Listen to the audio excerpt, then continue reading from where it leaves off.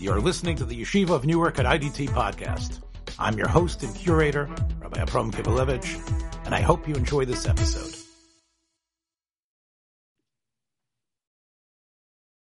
Shalom, this is On Principle, Challenge in Jewish Education, a very special episode.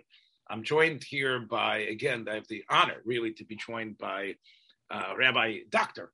Michael Broid out of Emory University, who I've been able through this medium to be able to meet a number of times, and he's graced us with his wonderful insights on a wide range of subjects. I think that we're still, Rabbi Broid, within the Shloshim, of course, just a week after the Shiva of Rav Moshe David Tendler, Zecher Tzadik L'Bracha, and we are sort of, as is now. First of all, since this is, I know we're going to jump out of this, but since we do talk about him as an educator, can you talk about him first a little bit as what his role was as an educator, and then let's move on to how, as from an educator, he went to be something way beyond that. I want to start with an observation my father told me, Zecher Tzadik L'Bracha. My father went to MTA in the early 1950s, and my father told me that in MTA in the early 1950s, there was no doubt at all that Rabbi Moshe David Tendler was the foremost cool Rebbe in the school. He was the teacher that all the students wanted to be in, and he was the person who represented a vision of the future for people committed to Torah Umada. My father went on to learn in Chaim Berlin for a decade and get smicha and get a PhD in physical chemistry. And my father will tell you that it was Rabbi Tendler who laid out that grand vision of the compatibility of Torah Umada in that era. This was prior to Rav Aaron Lichtenstein and the rise of Torah Umada as a Western philosophy. Rabbi Tendler articulated the combination of Torah and science, which my father found very appealing, and there's no doubt that Rabbi Tendler was the best educator in the building. He was the coolest Rebbe. His English was most fluent. He had the best sense of humor, and he was the person whose shiur people crowded to get into. I'm not going to speak about it here, but Rabbi Tendler had an awe-inspiring, wonderful wit and a fantastic sense of humor. And because he was a native English speaker, my father said he could actually joke in English, which was a skill unheard of among the Rebbeim, who mostly when they told jokes in Yiddish, which the Talmidim, my father, an American-born boy, didn't get. The jokes that were funny in Yiddish weren't funny. And Rabbi Tendler was capable of being a witty, thoughtful Rebbe. Second of all, Rabbi Tendler was a wonderful, funny, entertaining biology professor. I took him for freshman bio. I was a bio major in college. And he was a fantastic educator and a thoughtful teacher who gave a great deal of insight and thought as to what to teach and how to teach it and how to prepare lectures and what was valuable and what was not valuable for the students. That's an important thing. Don't miss the fact that some people are eminent Torah scholars but bad mechanchim. Rabbi Tendler was a wonderful mechanech who clearly prepared every lecture. It was a privilege to take a college lecture course with him because every lecture was sparklingly entertaining and interesting. He was a well-done educator. I'll come to a weakness of his educationally at the end. Like everybody, nobody's perfect, and he wasn't either. Thirdly, why do you, I'm sorry for interrupting, but that's sort of ingrained in me. So you have to be mochel. Why do you think, I know it's been noted that he was one of the first native English-speaking teachers. My friend Shmuel Landesman wrote a very nice obituary memory of him in the Jewish press, noting that. Why do you think he got that at such a young age? I mean, he was born based on the obituaries that I was reading in 1926. So in the early 50s, he was just a 20-something-year-old guy. It's interesting that he was able to get a position. It had to do, was there any reason why you think he was able to step into getting a pretty prestigious position when others were just, you know as well as I do, many young men of his age had to scamper everywhere. Even someone as great as Rav Nota Greenblatt at that age had to find a job as a chazan in Memphis, Tennessee. And he was able to get a job, a decent paying job, working for MTA. So first of all, Rabbi Tendler was very well secularly educated. Don't miss the fact that looking for people who had smicha and a PhD in biology in 1955, you didn't have a big list. Rabbi Tendler was one of the few well-done educated people. And when you look for them in the sciences, there were even fewer. Now they're a dime a dozen almost. But, you not only could put together a bezdin of people with smicha and an MD, you could put together a Sanhedrin of 71. But in 1950, most of the people who drifted to the sciences either became lax in their shmiras and mitzvahs or worse. So Rabbi Tendler was not lax and was meticulous and careful. I just want to say that it wasn't so common. It's important not to be ahistorical. Now you can put together dozens, hundreds of people with PhDs in heavy sciences and smicha. But I think in 1950 you couldn't. He was a catch for MTA and not the other way around. So in other words, probably to put it straight on the table, they could use him in the secular studies in ways some other Rebbe wouldn't be able to use, right? They were able to use him in, as you say, in the high sciences, as opposed to maybe some smart guy who could teach a math class to ninth graders. He was someone that they could stick into the college. And eventually, of course, he became, I think, the head of the biology department for a while, right? He was. Yes, for many, many, many years. He was the chairman of the biology department. And he was a rarity in 1950. Write down on a piece of paper, eminent Torah scholars with a PhD in a heavy science in 1955. Small number. And most of them stopped being religious. There were, of course, a group, but they left. Or they left rigorous Torah learning even if they remained profoundly observant.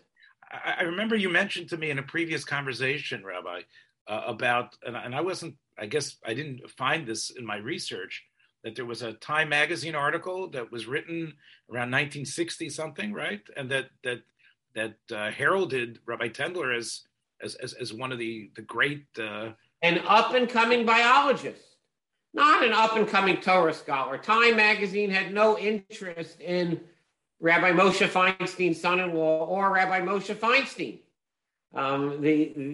But his work in cancer research and his invention of a drug which didn't turn out to have the potential he thought called refuacin was quite an issue. It made him an important person.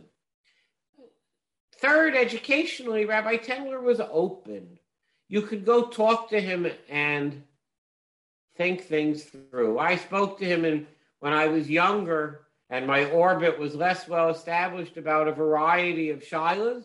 And Rabbi Tendler was always open to a phone call or a conversation. Unlike some important rebbeim in yeshiva, he was never too busy. He was never too busy. I liked rebbeim who were never too busy. If you repeatedly said to me, I don't have time for you, I drifted someplace else. Rabbi Tendler had time, and he was happy to talk to you about a shaila. And he also, by the way, knew when he was too strict for Amcha. I wrote on Cross Currents that once I asked Rabbi Tendler a shaila, and he said, this is out of my area of expertise, and you should call, and he gave me somebody else. And I didn't know exactly how to process this. But it turns out that Rabbi Tendler had an enormous chumrah here that he had written out, and that he really believed was true, but he didn't want to share because it didn't help me in the problem I had to deal with. So he referred me to somebody else. He was enough of an expert to know when he wouldn't be helpful. I guess because it was Yeshiva University or MTA, we know that I think what you're saying makes a lot of sense, that bringing him in and giving him that perch of influence. In some other areas, other yeshivas, you might have said, well, the reason why he got the job was because he was an Eidim by the Posek Ador, Rav Moshe Feinstein. But it turns out, and I think we need to talk about this, and I know that you have a lot of ideas in this area, that his relationship that started in that library where he ends up meeting Rebbetzin Shifra Feinstein Tendler, ends up really having an incredible impact on himself and on the world in general. And I know you have some ideas about that. So I do. I want to say something out loud that's very important. In the era of the Rishonim, the truth of science was debated, with the Rambam thinking science is true and many others disagreeing with him. And this dispute continued for many, many, many years. And you found Gedolim, giants, who denied the truth of Torah. We all know that there was a famous dispute, for example, between Rabbi Herzog and Rabbi Uziel, both chief rabbis in Israel, about the relationship between Torah and science, with Rabbi Uziel flatly denying the truth of science. Science was, in Rabbi Uziel's view, sort of like Western philosophy. It was sometimes true and sometimes false. This open dispute about the value of science, I think, is settled by Rabbi Moshe Feinstein, whose view dominates now so much so that the other view is deemed unacceptable. And Rabbi Feinstein settles this view so definitively because of his close connection to Rabbi Tendler. Rabbi Tendler insisted that science was an undebatable truth, and you could never predicate halacha on the falseness of science. And that while you could argue with the falseness of Western philosophy or the validity of English literature, you could not argue with the science. You had to incorporate the centrality of the scientific truth into the halacha. And Rabbi Tendler was insistent that this was true, and Rav Moshe adopts that insistence throughout his tshuvot, and Rabbi Shlomo Zalman Auerbach subsequently adopts it, and so does the Tzitz Eliezer. And this becomes the dominant view in our halachic universe. And I believe that Rabbi Tendler played an instrumental role in settling an ancient dispute. It was, until Rabbi Tendler's era, possible to be a gadol b'Torah and deny the truth of science. And you found Gedolim both in America and in Israel and in Europe who comfortably denied the scientific truth. But by the year 2020, I think it's over. And I think that Rabbi Tendler played an instrumental role in sharing both with his father-in-law and with Gedolim all around the basic idea. The basic idea was that science was a truth on par with Torah. It was a truth on par with Torah, and that it could not be denied, and Torah had to incorporate the basic truth of science into its psakim. Let me give you an example at its most radical. There's a dispute among the Rishonim as to whether a person with one testicle is considered a Pitzua Daka. And the consensus of the Rishonim is that such a person is a Pitzua Daka, and they're prohibited to marry, and if they do marry, their child is a mamzer. by 1950, Rav Moshe writes a wonderful tshuva saying, we know this is conclusively, scientifically false. And we lay out, Rav Moshe lays out how the halacha can change in this matter, either nishtana hatavayim or other explanations. But Rav Moshe is definitive by 1950 that we follow the science against the codified view in the Shulchan Aruch through whatever technique and tool we need to adopt. And I don't know if you've seen the most recent volume of Chelkas Binyamin by Rabbi Binyamin Cohen, Rabbi Feivel Cohen's son, who's writing a multi-volume commentary on Yoredeya, Even Ezer, and Choshen Mishpat. It's quite a remarkable work. The most recent volume is on Hilchos Peruah Revu. And he says without question or doubt that, of course, Rav Moshe is right. And it's Maisim B'chol Yom that we understand that we follow this view. And then he explains a variety of ways as to how we reach this view. But the parity of Torah and science is one of Rabbi Tendler's great contributions to Rav Moshe Feinstein, and from Rav Moshe Feinstein to everybody. And it's not a secret. Rav Moshe frequently says, I spoke to Rabbi Tendler, and these are the facts. Yeah. And then Rav Moshe never doubts the science. Again, I don't have the date on and we can look this up later. And of course, we don't prepare probably enough as much as we should.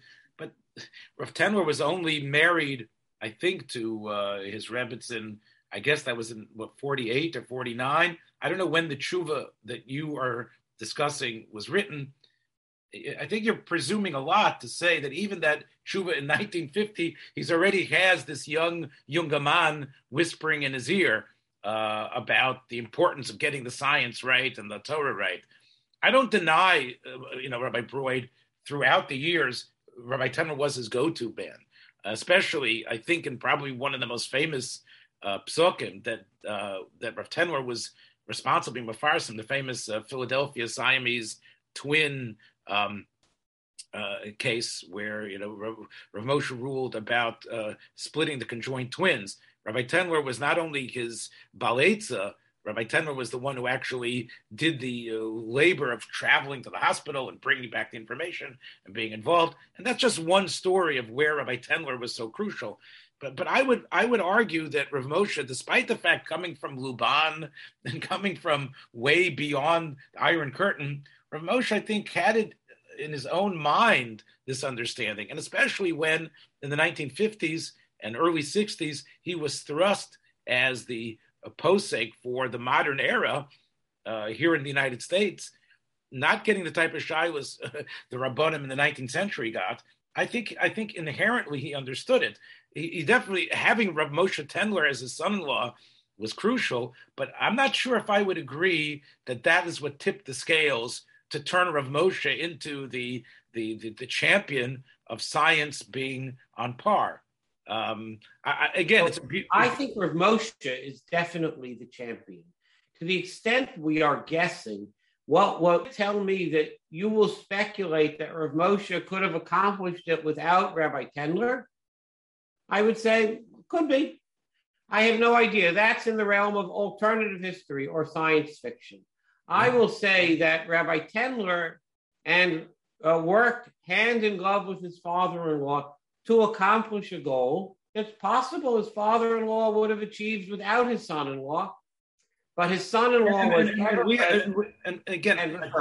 we have other than the places where he mentions his son-in-law, we don't really have the evidentiary proof that Rav Moshe was working on these tshuvas, getting that input all the time. Now you could say, where else was he getting it from? But I'm not talking about so much the scientific information. I'm talking more about the attitude that when I get this information, I am going to make sure it's paramount and I'm not going to sideline it. And that's what you are implying here. And again, look, we're friends. Yes. We're friends. I am of the view that Rabbi Tendler played a crucial and important role in sharpening Rabbi Feinstein's deep commitment to the truth of science throughout his tshuvot. Of course, I have no proof to the what if. What if Rabbi Tendler had not been there? Would the same result have been reached? I have no idea. Would Tom Brady have been a great quarterback if Gronk hadn't been a wide receiver? What do I know? I don't know. But I can say as follows. Okay, again, I'm not going to argue football with you, but you could. You threw it out. Let's see what he was before this receiver. What was he on a team that the receivers aren't as gifted as Randy Moss and others? So we can see that because we can see what those receivers did when they weren't with Brady. I think so I think it is possible in a way. Look, no one denies what you're saying, that without Rabbi Tendler, Rav Moshe, in many ways, and he was so family oriented. I mean, his tshuvas. I read an article that someone wrote about the endearing comments that he writes to his family. Someone decided to write an article collecting Rav Moshe's endearing comments and how much he loved every member of his family. And there's no question about it that Rav Moshe loved his daughter and embraced his son-in-law. And it wasn't someone he just tolerated. It was someone that he was with in a real way. The question, though, is we are ascribing to Rabbi Tendler almost the victory of what you said was almost a 1,000-year-old battle. And Rabbi Tendler is, through his connection, is the champion of that. So that is really. I understand. Let me put it in a slightly different way then. Rabbi Tendler gave Rav Moshe access to an enormous collection of scientific literature through Rabbi Tendler and the experts he interacted with that was unavailable to a variety of Gedolim in the United States. And that this was one of the unique things that Rav Moshe had, that until Rabbi Shlomo Zalman Auerbach develops them in Israel, is essentially unavailable in the United States. And Rabbi Tendler played an important role in this simply by providing Rav Moshe with access and information and conversation to help explain the science and make sure that Rav Moshe understood the science well and integrated it properly into the tshuvot. And that's an important role that a son-in-law expert can do, even though I agree with you, Rav Moshe was inclined in this direction anyway. But I want to contrast, for example, the Chazon Ish was inclined in this direction also. But due to his sheltered environment and his lack of access to experts, he never achieved the goal, because the Chazon Ish never was privileged to gain access to the science that is clear the Chazon Ish thought was true, but couldn't actually wrap his hands around. Meaning, to have an idea that science is true is an idea. To have access to the variety of experts and expertise that Rabbi Tendler and his scientific community put on the table is so important. It's interesting you mentioned the Chazon Ish, and of course I grew up with Talmidim of Rav Moshe. They're sort of the people who raised me along with my parents. And I heard from Rabbi Ephraim Greenblatt, who of course you knew as well, who sort of made a career out of being a Talmud of Rav Moshe Feinstein. I heard stories that he would say from the Chazon Ish about how the Chazon Ish would be able to draw to the doctors the basic, sketch out where their surgery should take place, and he would draw a picture of if there was a brain procedure, and he would tell them where they should cut or something like that. I don't believe these things for a minute. Yeah, I'm sorry. Yeah. These are tales. The Chazon Ish was not a scientific expert, and there's nothing in his writings that shows a fluency in science in the same way that there is in Rav Moshe's writings. Rav Moshe's writings show that somebody with a PhD in the sciences is looking over and tinkering with the formulations and making sure they get things precisely correct. The stories about the Chazon Ish are stories. A person who reads the Chazon Ish sees that the man believes in science, but he lacks access or expertise. Of course, Rav Moshe has access and expertise, and this is part of the process of making him a gadol. Of course, the Chazon Ish, although they've published in the last number of years, I'm trying to collect them, tshuvos from the Chazon Ish. His svarim are not tshuvos. He was not. We don't have published tshuvos about questions of operations and other things that he was asked about. He was writing biurim and sugyas, so you wouldn't necessarily see any of that there anyway, right? But I'll give you an example. When the Chazon Ish writes about Truma and Orla issues, it's clear that he needs a botanist sometimes, and he doesn't have one. Mm-hmm. He doesn't have one. He knows he needs one, but he doesn't have one. Okay. See his conversation about eggplants, for example, a plant that grows not every year, but not every other year either. The Chazon Ish is struggling to get a hold of the expertise. Rav Moshe never struggled to get a hold of the expertise, so he could get the facts crisply right and apply them to the halacha as he understood them. This is something that Rabbi Tendler facilitated. To the extent you're asking if Rabbi Tendler weren't there, would somebody else have facilitated it? Too speculative for me. Let me ask you, let's talk about Rabbi Tendler now, disassociated from Rav Moshe, or still using Rav Moshe, but not necessarily influencing him directly. And you know what I'm talking about, of course. I'm talking about his use of his understanding of Rav Moshe's conversations and psukim in the brain death controversy. Yes. That's. So I want to highlight, as I hinted at before, a weakness I sensed in Rabbi Tendler, and I say it with love, and it reflects his Yiras Shamayim, but I don't think he was correct. When I went to Rabbi Tendler and said to him that I was leaving the sciences and going to law school, Rabbi Tendler expressed to me unflattering amazement. He thought there was nothing of value in secular law, and that secular law was the handmaiden to halacha, and science was a peer of halacha. Rabbi Tendler, I think, made a crucial mistake in the brain death conversation. And this is criticized. Rabbi Chaim David Zwiebel sharply criticized him in an article in the 80s in the Jewish Observer. And I think Rabbi Zwiebel's criticism is correct. Rabbi Zwiebel says as follows: American law, Rabbi Zwiebel, by the way, is a great lawyer. On top of all of his other skills, I believe he was the valedictorian of the first graduating class of Cardozo, an unadvertised Yeshiva University alumni. Rabbi Zwiebel points out that the American tradition is of religious accommodation.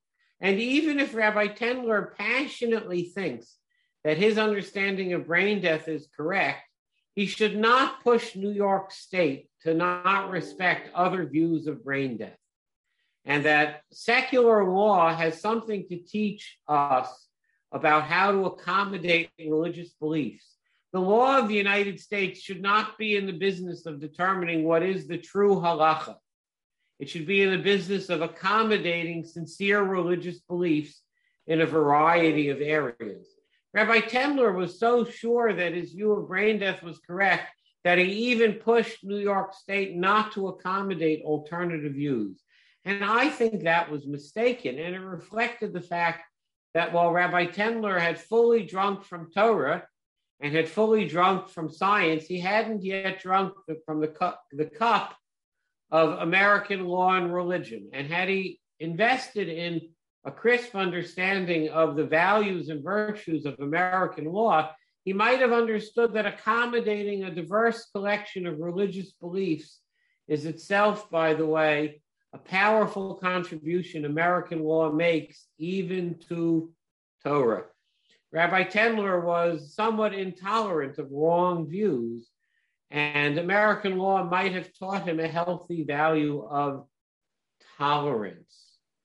What you're saying is great. I mean, I love what you just said. I think after I left Rabbi Tendler's orbit in my early 30s, I twice had important pastoral matters to talk to. And one of my friends said I should step out of my rebbeim and go talk to Rabbi Tendler about these two pastoral matters. And before I end, since I said something critical before, I don't want to end on criticism. I want to note as follows. When I needed pastoral help in my own family life, I went to Rabbi Tendler to talk to him twice on two different matters. And even though I had left Rabbi Tendler's orbit and I had gone to law school and I was no longer an active scientist and I no longer discussed with him the regular shilohs in my life, Rabbi Tendler not only spoke to me, he said to me, please come meet with me. And we should sit and talk. These are two important matters to discuss on the phone. And Rabbi Tendler gave me exceptionally wise, deeply effective, incredibly accomplished pastoral advice. And it's worth understanding that even though I said something a little bit critical of Rabbi Tendler, all of us have failings. Rabbi Tendler had fantastic strengths, and he was a wonderful, good man who helped countless people, and he had a profound influence on the ebb and flow of halacha in the 20th century. I don't want anybody to think that the criticisms that his intolerance towards those who disagreed with him, Rabbi Bleich and others, in many ways was fueled by his sense that people are dying and not getting the organs they need in order to live. There are people who could live, people whose chances of life were strong. And because of that, I think he felt that he needed to be extremely strong-willed and unbending, even to the point where perhaps others would have knuckled under to the halachic backlash that was occurring from Eretz Yisrael and other places. But he felt that this was something that, despite that, as Rabbi Broid points out, that there's a certain sense of intolerance towards others' religious beliefs, I think what he felt was paramount was a possible saving of lives of others of Lo Samad Dam Re'echa.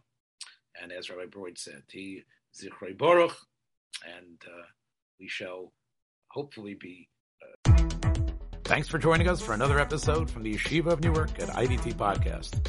Be sure to subscribe on your favorite podcast app so you don't miss a single episode.